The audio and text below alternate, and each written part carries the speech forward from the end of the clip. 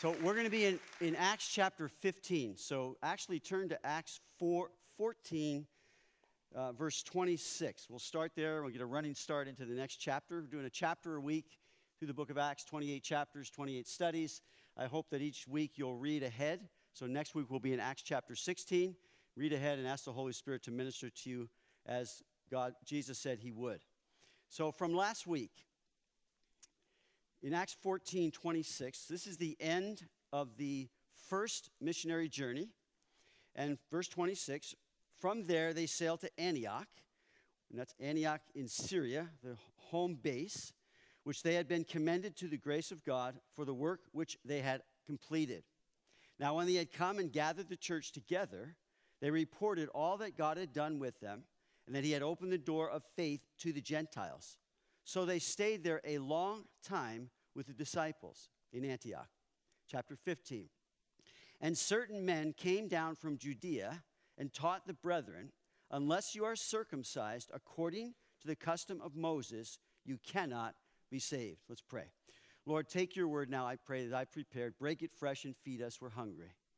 And we know that faith comes by hearing, and hearing by the word of God. We thank you for the book of Acts. We thank you, Lord, you've given us a template, a model to follow as far as what you have for us 2,000 plus years later. This is what the church is to be. So thank you for your word. Please anoint now by your Holy Spirit the things I prepared. And Lord, we're hungry, so feed us. In Jesus' name, amen. So between the first missionary journey, Acts 13 and 14, and the beginning of the second missionary journey in Acts chapter 16, we have Acts 15. There are a couple things that went on that I want to talk to you about, sort of to give a little fill-in for what's going on behind the scenes. Now, on this map, Paul, hearing that the Judaizers had infiltrated the Galatian churches. Now, these, you see that how's this thing work? There we go. Okay.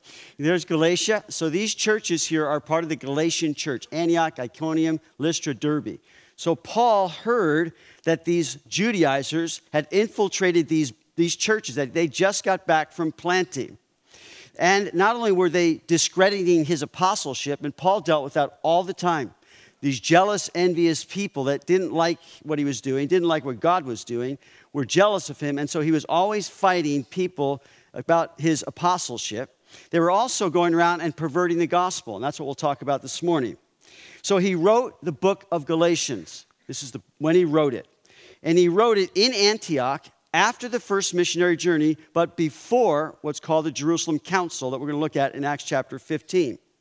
Now the Judaizers, which means to live according to Jewish customs, were a group of Jewish Christians who taught that converts to Christianity must first be circumcised, that is, become Jewish through the ritual of a proselyte, in order to observe the law of Moses and keep the oral traditions of the authorities, making the proselyte ritual mandatory for Gentiles to be saved. They had to become Jewish, a Jewish proselyte first, and then they could come to Christ. Now, the title I have this morning is, How Are We Saved? Now, let me start here. We are saved not by becoming a Jew or any other religious proselyte first. That's the first thing I want to note here. How are we saved? Not by becoming a Jew or any other religious proselyte first. Can I have that up there, please? Thank you. Okay, that's verse 1. That's not how we're saved. Can I hear an amen? We don't have to become Jewish. We don't have to become any other thing. That's not how we're saved. Now, the teaching that there is something we must contribute, something that we must do to pay off our debt to God, that some kind of human effort must accompany God's grace if I am to be saved. So it's a mixture of grace through Christ and works through keeping the law. That is not how we're saved. The Apostle Peter, again, in between these chapters, or part of this chapter, the Apostle Peter came from Jerusalem to visit the church in Antioch, and was eating with the Gentiles. He comes from Jerusalem, and they're having pork loins, they're having hot dogs, and Peter had never had them before. He arrives at the church and said, man, I want to try those things because I'm saved by grace through faith, not by the keeping of the law. And so he's having these feasts with the Gentiles. And Paul, who's now in Antioch, actually has to confront Peter. If you have your Bibles, which I hope you do, turn to Galatians chapter 2 and verse 11. Because Galatians 2 and 3, I'm going to hit this morning a little bit to give you a sense of what's going on. Because what I want to talk this morning about is how are we saved is essential to understand and agree with. So in Galatians chapter 2 and verse 11, now when Peter had come to Antioch, I, Paul, withstood him to his face because he was to be blamed. Verse 12, for before certain men came from James, he would eat with the Gentiles, but when they came from Jerusalem, he withdrew and separated himself, fearing those who were of the circumcision, these heavyweights. And the rest of the Jews also played the hypocrite with him. And here's the interesting thing, so that even Barnabas was carried away with what? Their hypocrisy. We know Barnabas, the son of encouragement. Verse 14, but when I saw that they were not straightforward about the truth of the gospel, I said to Peter before them all, if you, being a Jew, live in the manner of Gentiles and not as the Jews, why do you compel Gentiles to live as Jews? That's what he's communicating. We who are Jews by nature, we grew up with that, that's our background, and not sinners of the Gentiles, knowing that a man is not justified by the works of the law, but by faith in Jesus Christ. Even we have believed in Christ Jesus that we might be justified by faith in Christ and not by the works of the law. For by the works of the law, no flesh shall be justified. Praise the Lord. Can you hear an amen? We are not saved, secondly, by the works of the law. That's not how we're saved, even partially. How are we saved? We are saved by faith in Jesus Christ. Can I hear another amen? We are saved by faith in Jesus Christ. Galatians 3. Verse 1, O foolish Galatians, who has bewitched you that you should not obey the truth, before whose eyes Jesus Christ was clearly portrayed among you as crucified. It was necessary. Verse 2, this only I want to learn from you. Did you receive the Spirit by the works of the law or by the hearing of faith? Are you so foolish? Having begun in the Spirit, are you now being made perfect by the flesh? How were you saved? When did you receive the Holy Spirit? By faith. That's how you were saved. That's how you must continue. Now, if I'm stepping on someone's toes a bit this morning, I want you to know that I do so sensitively, but I also do so intentionally, in hopes that you yourself are not bewitched, which means to be put under a spell. You're not believing something that is not true. To believe a doctrine that declares the death of Jesus Christ was either not enough or unnecessary, clearly portrayed among you as crucified. In other words, Jesus had to be crucified. His death was necessary for our salvation, and if we could get to God any other way, his death was not necessary. Jesus in the garden said, Father, if there's any other way, let this cup pass from me. What's he saying? If there's any other way for people to be saved and forgiven of their sin, then let this cup pass me. Nevertheless, not my will, but your will be done. It was necessary. Can I hear a gracious, thankful amen? God sent his son. Otherwise, we would never be saved from our sin. Impossible. So I don't know if you've ever seen this website, gotquestions.org. I've looked at it several times. I like it. They're addressing this issue, one of the questions, and they wrote this. There are many groups today with beliefs, practices very similar to those of the Judaizers of the New Testament. The two most prominent would be the Hebrew Roots movement and the Roman Catholic Church. The teachings of the Hebrew Roots movement are virtually identical to those of the Judaizers whom Paul rebuked in Galatians. A primary focus of the Hebrew Roots movement is to put followers of Christ, believers, back under the bondage of the Old Testament law. The Roman Catholic Church teaches a doctrine similar to that of the Judaizers of the New Testament in this way. Its doctrine is a mixture of law and grace At the Council of Trent in the 16th century, the Catholic Church explicitly denied the idea of salvation by faith, listen, alone. Catholics have always held that certain sacraments are necessary for salvation. The issues for the first century Judaizers were circumcision and Sabbath keeping. The issues for modern-day Catholics are baptism, confession, and others. The works considered necessary may have changed, but both Judaizers and Catholics attempt to merit God's grace through the performance of ritualistic acts. The Bible is clear that the attempt to add human works to God's grace overlooks the very meaning of grace itself, which is undeserved blessing, unquote. Paul said, and this is in Romans 11:6, if by grace it is no longer works, otherwise grace is no longer grace. And if by works it is no longer grace, otherwise works is no longer works. He wrote in Galatians chapter 5, stand fast, therefore, in the liberty by which Christ has made us free, and do not be entangled again with a yoke of bondage. And we're going to look at that in Acts 15, this yoke of bondage. Why do you put on them things that we couldn't even bear? First, look at back in chapter 15 of Acts, verse 2. Therefore, when Paul and Barnabas had no small dissension and dispute with them, the Judaizers, they determined that Paul and Barnabas and certain others of them should go up to Jerusalem to the apostles and elders about this question. It's one non-negotiable question. How are we saved? If it's the same gospel, we must agree. How are we saved?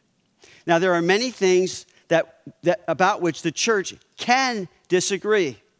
The gifts of the Spirit, pre-wrath, mid, post-tribulation rapture of the church, style or philosophy of ministry, singing only hymns or choruses, children in the adult service, dress how we dress or we don't dress up for church. All those things are not essentials. It's sad for me, quite frankly, sometimes very wearying, when division over insignificant things take hold of and master our worldliness, our carnality, and our bad attitudes. And that's what can happen so easily. Paul wrote to the Corinthians and says, are you still carnal? For where there are envy, strife, and divisions among you, are you not carnal and behaving like mere men? He went on to say, and when one of you says, I'm of Paul, another, I'm of Apollos, are you not carnal? Paul is addressing a problem in the Corinthian church that they had these divisions and envy and strife over things that they shouldn't have. They got their focus on the wrong person. There are things we need to humbly and lovingly lay aside for the health and unity, not only of our marriages, homes, and churches, but the health of our very souls. All of these envy, strife, all these things ruin our souls. They ruin our relationships. Someone said there are two kinds of people. Those who have something to say and those who have to say something. And sometimes it's better we just zip our mouth. Can I hear an amen? It doesn't matter. It's not an essential. There are many things about which we, the church, must agree. The inspiration, inerrancy, and infallibility of the Word of God. The person of God. The deity of Christ. His virgin birth and sinless life. The works of Jesus, his miracles. His vicarious and atoning death through his shed blood. His resurrection from the dead. His ascension to the right hand of God the Father. These are non-negotiable. If you have a different Jesus, you have a different gospel. Non-negotiable. In our chapter this morning, the one non-negotiable question, how are we saved? We must agree. The question is not, can a Gentile be saved? In fact, as you look at the account, Acts chapter 10, when Peter went to Cornelius' house, listen, it was 10 years ago when that happened from chapter 15. 10 years. And when that happened in Acts chapter 11, Peter had to defend it in Jerusalem. So in Acts 11:17, he said, if therefore God gave them, the Gentiles, the same gift as he gave us when we believed on the Lord Jesus Christ, who was I that I could withstand God? Peter saw it. He realized this is something God's doing, and I'm not going to withstand God. He realized God's saving Gentiles by just hearing the gospel. he said in verse 18, when they heard these things, they became silent and they glorified God, saying, then God has also granted to the Gentiles repentance to life. This is a whole new thing they're doing, but they realize this is what God's doing. So it's not can a Gentile be saved. They glorify God that Gentiles are getting saved. And thus it should be for anyone we see getting saved. Glorify God for that. Look at verse 3 of Acts 15 again. So being sent on their way by the church, heading to Jerusalem, they passed through Phoenicia, Samaria, describing the conversion of the Gentiles, and they caused great joy to all the brethren. Hey, they are rejoicing in this thing. So the question is not, can a Gentile be saved? The question is, how is a Gentile saved? Which the answer to which is how we all are saved, Jew and Gentile alike. What are the requirements for a Gentile to be saved by God? Now, there are actually two issues that we're looking at. We're going to look at one this morning, but there are really two here.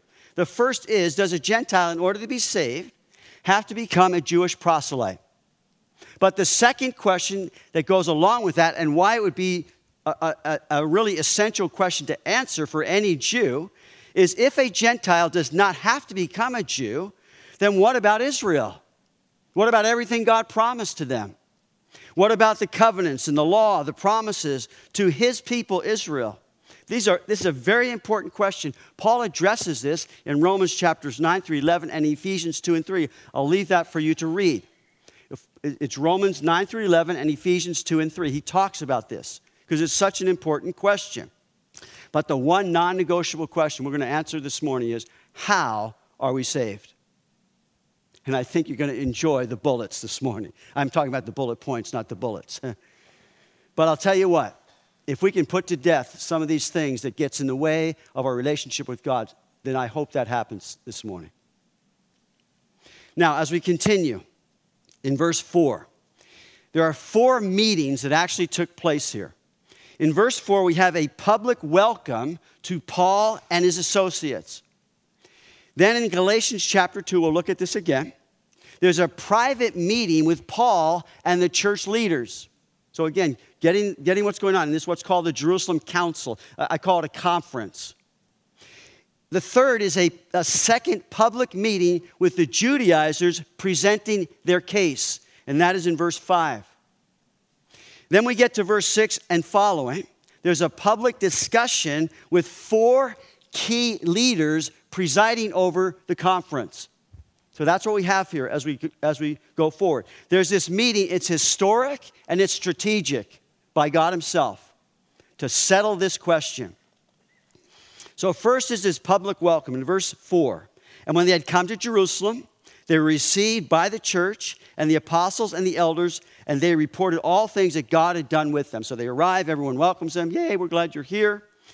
Second is this private meeting with Paul and key leaders. Again, Galatians chapter 2. If you have your Bibles or your device, please go to Galatians chapter 2. I'm of the conviction that the more we can take in, the more senses we can use with our Bibles to take it in, reading it, hearing it, all these things helps us to continue to give the Holy Spirit the food that we need for our spiritual growth. So I say, if you have it there, let's read it. Galatians chapter 2, verse 1. Then after 14 years, I went up again to Jerusalem with Barnabas and also Titus with me. And I went up by revelation and communicated to them that gospel which I preached, look at among the Gentiles, but privately to those who have reputation, lest by any means I might run or had run in vain. So he's going to the leaders and he's communicating to them. This is such a wise step he's taking. Verse 4. And this occurred, what occurred? This problem, because of false brethren secretly brought in, who came in by stealth to spy out our liberty, which we had in Christ, that they might bring us into bondage. Verse 5, to whom we did not yield submission even for an hour, that the truth, here it is again, of the gospel might continue with you. We're gonna address this false teaching that's going on.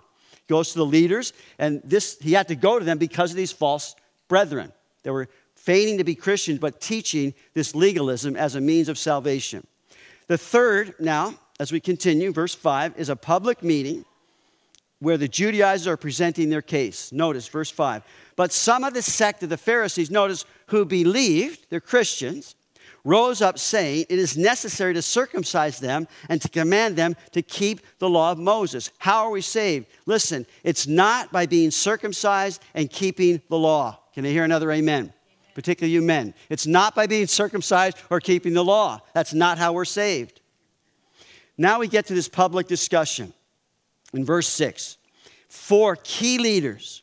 Verse 6, now the apostles and elders came together to consider this matter. Now, I believe that these leaders in Jerusalem are to be highly commended for how they handled this situation. First of all, they received their brethren from Antioch, Paul, Barnabas, and certain others. Secondly, they came together to consider the matter. They didn't separate. They didn't say, I'm going to take my ball and go home. I don't agree with you. See, for them, their convictions and emotions were held strongly and felt deeply, and they sincerely wanted to get the answer. That is very commendable. Paul and Barnabas had no small dissension and dispute with them. There was tension there. There was contention. But listen, it's so important that we understand the need for that at times to get to the truth that's essential. They did not keep their convictions to themselves. They were sincere in what they believed. But listen, Paul and Barnabas were preaching something completely opposite. They said in Acts chapter 13, therefore let it be known to you, brethren, that through this man is preached to you the forgiveness of sins, through Jesus. And by him, everyone who believes is justified from all things from which, listen, you could not be justified by the law of Moses. You cannot be made right with God through the law of Moses. It was never intended for that. Completely opposite. Listen, it is impossible to have it both ways. These are opposing positions. They're contrary teachings. They're conflicting messages, and therefore a totally different gospel. One is right and true doctrine. One is wrong and false doctrine. Both sides were going to the mat about this truth. They sincerely wanted to get to the truth, and thankfully, their tenacity, coupled with maturity and humility, and by the presence of the Holy Spirit and the power of the Holy Spirit, they worked through this thing, and we have a fantastic finish that we'll see at the end of the chapter. They did it, so they are to be commended. They came to those in authority who could do something about the matter. They hit an impasse. They did not continue going back and forth with each other, which is very commendable. At some point, we need to bring in someone to help us who can do something and settle this for us. Now, sadly, also in this context, the church has often become so politicized or polarized by personal positions and preferences that blot out the clarity of dealing with what really matters to God. That's what happens. I am very thankful that I've heard some of these matters, but not experienced them here. Like the color of the walls that divide churches, the color of the carpet that divide churches, the type of music that divide churches. I wrote here online, God help me, help us. I remember Pastor Chuck told the story. Pastor Chuck Smith, who was used by God in the Jesus movement for Calvary Chapels. He's my pastor. I was down there 5 years with him in Costa Mesa. He told this story about when they got their first building. They built the whole thing out, beautiful building. Had new pews, new carpet. But it was the hippie movement, the hippie days. So all these hippies, and they're packing that place out. We would get there 20 minutes to 30 minutes early just to get a seat on the floor right next to the stage. But all the hippies are coming in with their dirty feet. And so the elders went to Pastor Chuck and said, they can't come in here with their dirty feet. They're going to ruin our carpet. You know what Pastor Chuck said? Then get rid of the carpet. I said, yes. See, that's what matters to God. And that's what we want to stay focused on. What are the essential things that we need to agree on? Let's hash it out. Let's get it going. And then, commendable, they stayed together, worked together, and after they were all done, they were still together.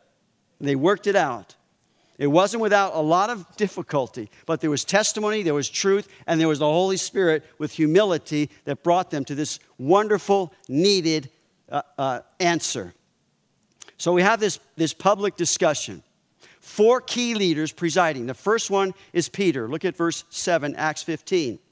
And when there had been much dispute, Peter rose up and said to them, "Men and brethren, you know that a good while ago God chose among us that by my mouth the Gentiles should hear the word of the gospel and believe." He's pointing to Cornelius' house. You know that by me, that's what happened.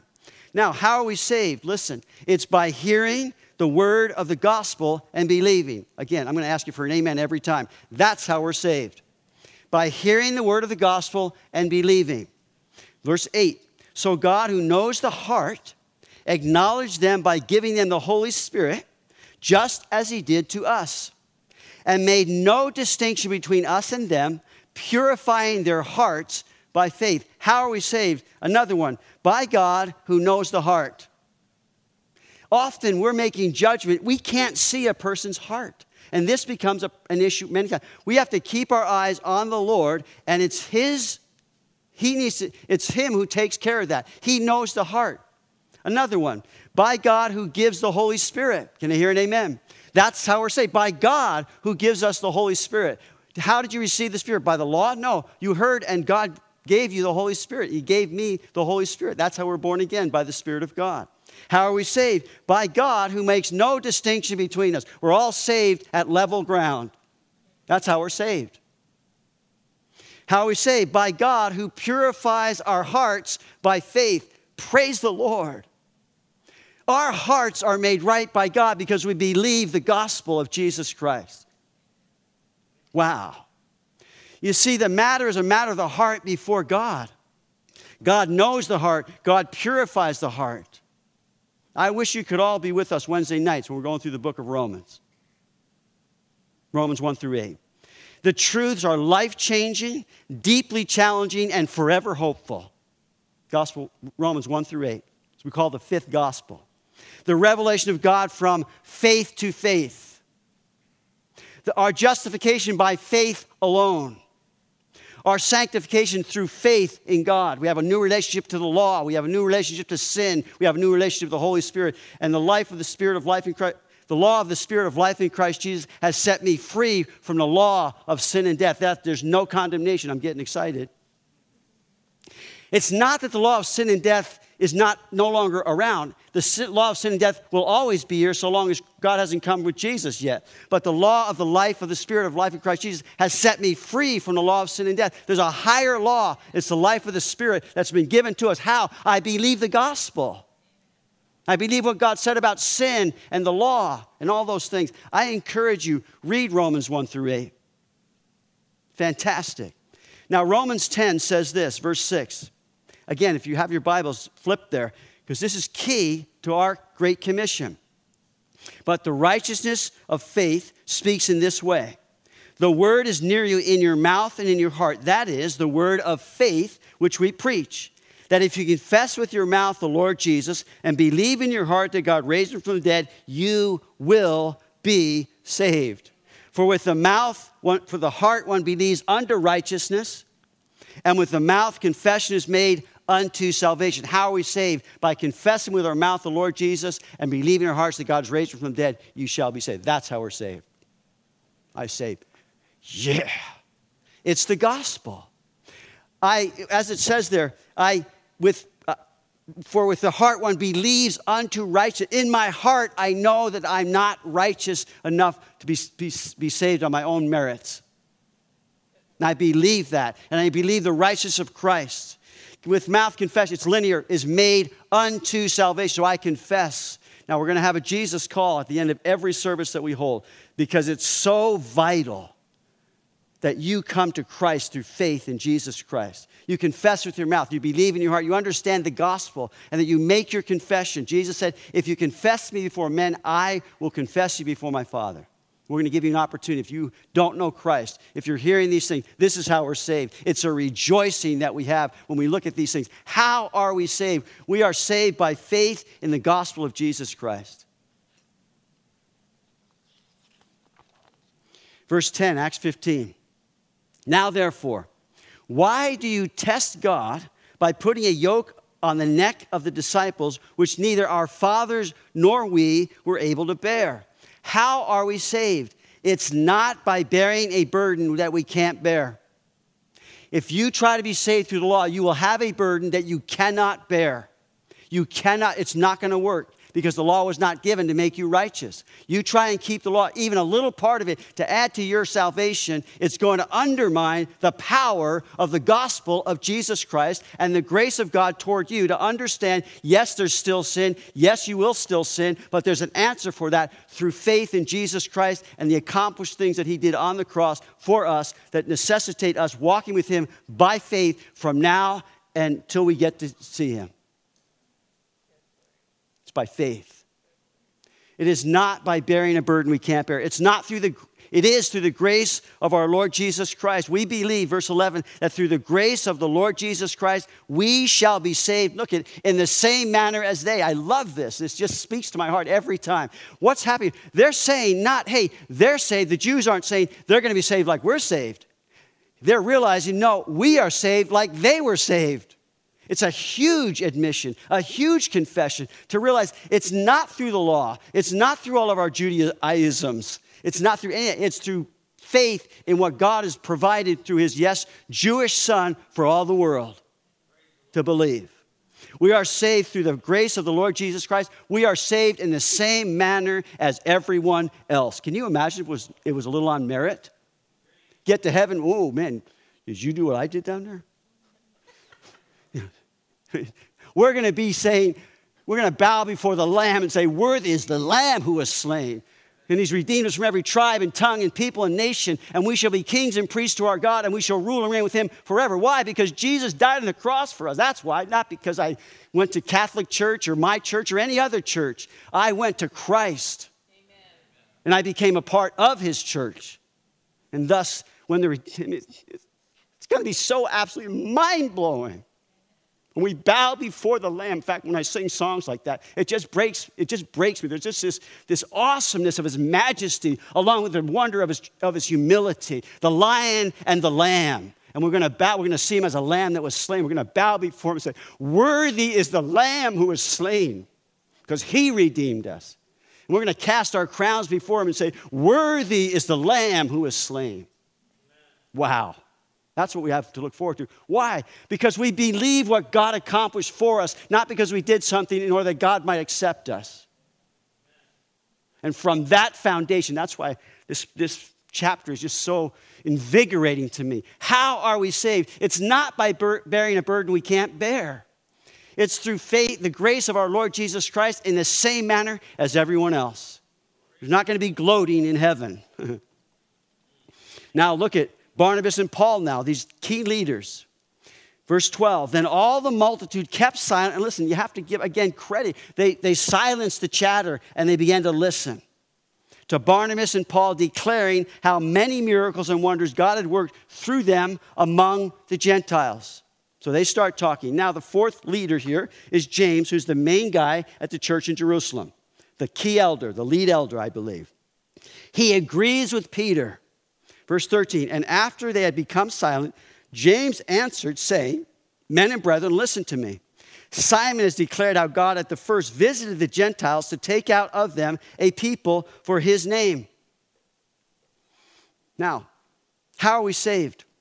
Here's how. By God taking us as his people for his name. That's how we're saved. That's what happened. What Peter says agrees also with the scriptures. Very important. Verse 15. And with this, the words of the prophets agree, just as is written, after this I will return and will rebuild the tabernacle of David, which has fallen down. I will rebuild its ruins, and I will set it up, so that the rest of mankind may seek the Lord, even all the Gentiles who are called by my name, says the Lord, who does all these things. So, Amos chapter 9, verses 11 and 12, he's quoting that. It's basically this. It's describing future events when God will regather Israel and will save Gentiles. We're in, I believe, the times of the Gentiles right now. God's saving Gentiles. He's going to again deal with the nation Israel. I believe that. So this whole prophecy is future. God's going to gather Israel and save Gentiles. So how are we saved? By God making us his people, called by his name. Amen. How are we saved? By God who said, I will do it. How are we saved? By God who does all these things. How are we saved? Look at verse 18. Known to God from eternity are all his works. Listen, we're saved by God who knows what he's doing. Can I hear an amen? God knows what he's doing. Now, you might say sometimes, well, how come he got saved? Does God know what he's doing? What? You're kidding me. Does God know what he's doing? Listen, I look in my mirror and I say, does God know what he's doing? I say, God, you chose me, so I'm your problem. See, by God taking us as his people, making us his people, he said he will do it, does all these things, who knows what he's doing. I say, praise the Lord. That's the gospel. That's how we are saved. Look at verse, I wrote here. Not only does God know the heart, but God knows absolutely everything, absolutely. God cannot learn. Now, in Romans, this last week, we were talking about a couple of doctrines that would say that God doesn't know everything. God can't know the future. I have a theological term for that. I'll share it with you again. The term is baloney. God knows all things. Isaiah 46, remember the former things of old, for I am God, there is no other. I am God, there is none like me, declaring the end from the beginning, and from ancient times things that are not yet along, saying, my counsel shall stand, and I will do all my pleasure. God knows exactly, perfectly, absolutely everything. So James' conclusion, verse 19. Therefore I judge that we should not trouble those from among the Gentiles who are turning to God, but that we write to them to abstain from things polluted by idols, from sexual immorality, from things strangled, and from blood. How are we saved? Listen, by turning to God so he can do for us what he wants to do. And that's what happened with the Gentiles. And that's what happened for us. They're turning to God. And now they're going to give them some necessary instruction, boundaries, if you will, to now help them to grow in their faith in Christ. So they turn to God. See, our salvation, we turn to God, saved us by believing the gospel. Jew and Gentile are all saved in the same manner, through faith. Our sanctification then comes into play now. Turning to God, now in a relationship with God, it means many, many, many things that we're learning about God. Doctrinally, Jews should no longer trouble the Gentiles. This is settled fact. They are saved by grace through faith in Christ just as the Jews. So he says there, among the Gentiles, stop troubling the Gentiles. Doctrinally. Morally, idolatry and sexual immorality have always been wrong, no matter what, in God's economy. So morally, these things should start being less and less of what we are doing or tempted with. And he's saying to them, hey, avoid these things, abstain from them, because they'll ruin you morally. Now, lovingly and practically, the Gentiles are to live sensitively so to never stumble your Jewish brothers and sisters. So for the Jews, say, hey, stop troubling the Gentiles. They're saved. They don't have to be circumcised. They don't have to keep all these rituals. And to the Gentiles, it says, hey, you be sensitive of your Jewish brothers and sisters. Because they had love feasts, they'd eat together all the time. Be sensitive to them, things strangled, things of blood. Don't, in other words, be, as Paul addresses in a couple areas in the Bible, we're to limit our liberties for the sake of love. So if it's going to cause my brother to stumble, I'm not going to do it. See, that's sanctification. That's growing and understanding this gospel. Now notice verse 21. For Moses has had throughout many generations those who preach him in every city, being read in the synagogues every Sabbath. You see, the word of God will continue to be the authority that governs the church. That hasn't changed. They're going to hear the word of God. So in hearing the word of God, that's going to be what sanctifies, what unifies, what brings everyone together. We come together under the word of God. Can you hear an amen? That's our unity, is the word of God. On our website, we believe that the 66 books of the Bible, the scriptures that make up the Old and New Testament, are the inspired, inerrant, infallible, and authoritative Word of God, and are the infallible rule of faith and practice. The Word of God is the foundation upon which this church operates and is the basis for which this church is governed. We believe that the Word of God supersedes any earthly law that is contrary to the Holy Scriptures. It's going to be read. It's going to be read here.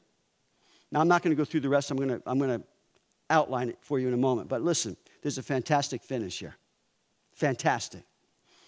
Notice verse 22. It pleased the apostles and elders with the whole church to send the chosen men of their company to Antioch with Paul. So they're going to go back to the home base. And then they took these other guys with them. They wrote this letter by them, the apostles, the elders, the brethren, to the brethren who are of the Gentiles in Antioch, Syria, and Cilicia, greetings. So now they're going to send back. But here's the first thing that is so key to a fantastic ending. They gave doctrinal clarity. They sent by mouth and witness these guys who had been there, been at the council. So it wasn't through an email. No, they didn't have email back then, did they? Listen, I don't know about you, but sometimes emails can be taken so easily wrong. Easily. But you get someone face to face and you hear from their mouth and you got some letter. Doctrinal clarity. That's the first fantastic finish. They wound up with that. Notice verse 25. It seemed good to us and the Holy Spirit, or being good to us, being assembled with one accord to send chosen. It seemed good to us. We need to send someone back and tell them what we arrived at. The second thing of a fantastic finish is there was spiritual purity. It seemed good to the Holy Spirit and to us to lay upon you no greater burden. But there are some things that need to be addressed here, that what we're not saying. Shall we sin that grace may abound? Perish the thought. Romans chapter 6, perish the thought. So they're sending back these boundaries to say, we want you to have spiritual purity. That's always a fantastic finish. And then the final one, again, it seemed good to Silas in verse 34. So they also had then the continuing of personal ministry. That's a fantastic finish, wouldn't you say? Now, the final little section here, which we'll attach to our next study, they had a not so fantastic start on the second missionary journey. Because Paul and Barnabas get into it. Let us now go back, and they had this big contention. And there's always going to be those things that we have to work through. So let's pray. Father, again, thank you for your word. I thank you for this chapter. It's almost central in the book of Acts. It's certainly central to understanding how we are saved. And we're thankful, Lord, that you are the one who saves us. In this whole section of seeking and saving, Lord, we're to stay at it, we're to pray at it, we're to do all these things. But Lord, you're the one who saves. You saved us from our sin by us believing the gospel. We're saved by grace through faith, and that not of ourselves. It's the gift of God, not of works, lest any of us should ever boast. So we stop, pause here, and just say, Lord, thank you so much. Thank you for making it clear. Sending Jesus to die on a cross. And as my fellow brothers and sisters are head bowed, eyes closed, and you're just praying, there's a battle going on all the time for the souls of sinners. And maybe you're here today. Well, not if you're here, you're here. You're here and you don't know God yet. You have not really put your faith in Jesus Christ, who God sent to die on a cross for your sin. And there is no other name given among men under heaven by which you must be saved. There is no other Savior. There's no other gospel that saves except the gospel of Jesus Christ. So I'm going to ask you to do three simple things. First, to raise up your hand. Secondly, to stand up and make your confession of Jesus as Savior. And then to walk up to one of the tables where someone will pray for you. This is not to embarrass you. This is to solidify what you need to do, know you need to do, and now you're going to do it. And when you are obedient to God, He will give you eternal life. You will know what's going to happen when you die, that you will go to heaven. You will be saved from sin, death, and hell, and it will be the beginning of a fantastic journey in the rest of your life here and then in the age to come, when we'll all bow before Jesus. So if you today want to get right, you want to say yes to Jesus, you want to know that when you die, you're going to heaven. If that's you, just raise up your hand. If you'd hold that up, I want to acknowledge you. It means of praying for you. I see your hand there. God bless you. God bless you. Anyone else? We're praying. And I'll say again, there's a battle going on in your heart. If that battle's going on, know this. God loves you. What God has said he will do, he will do.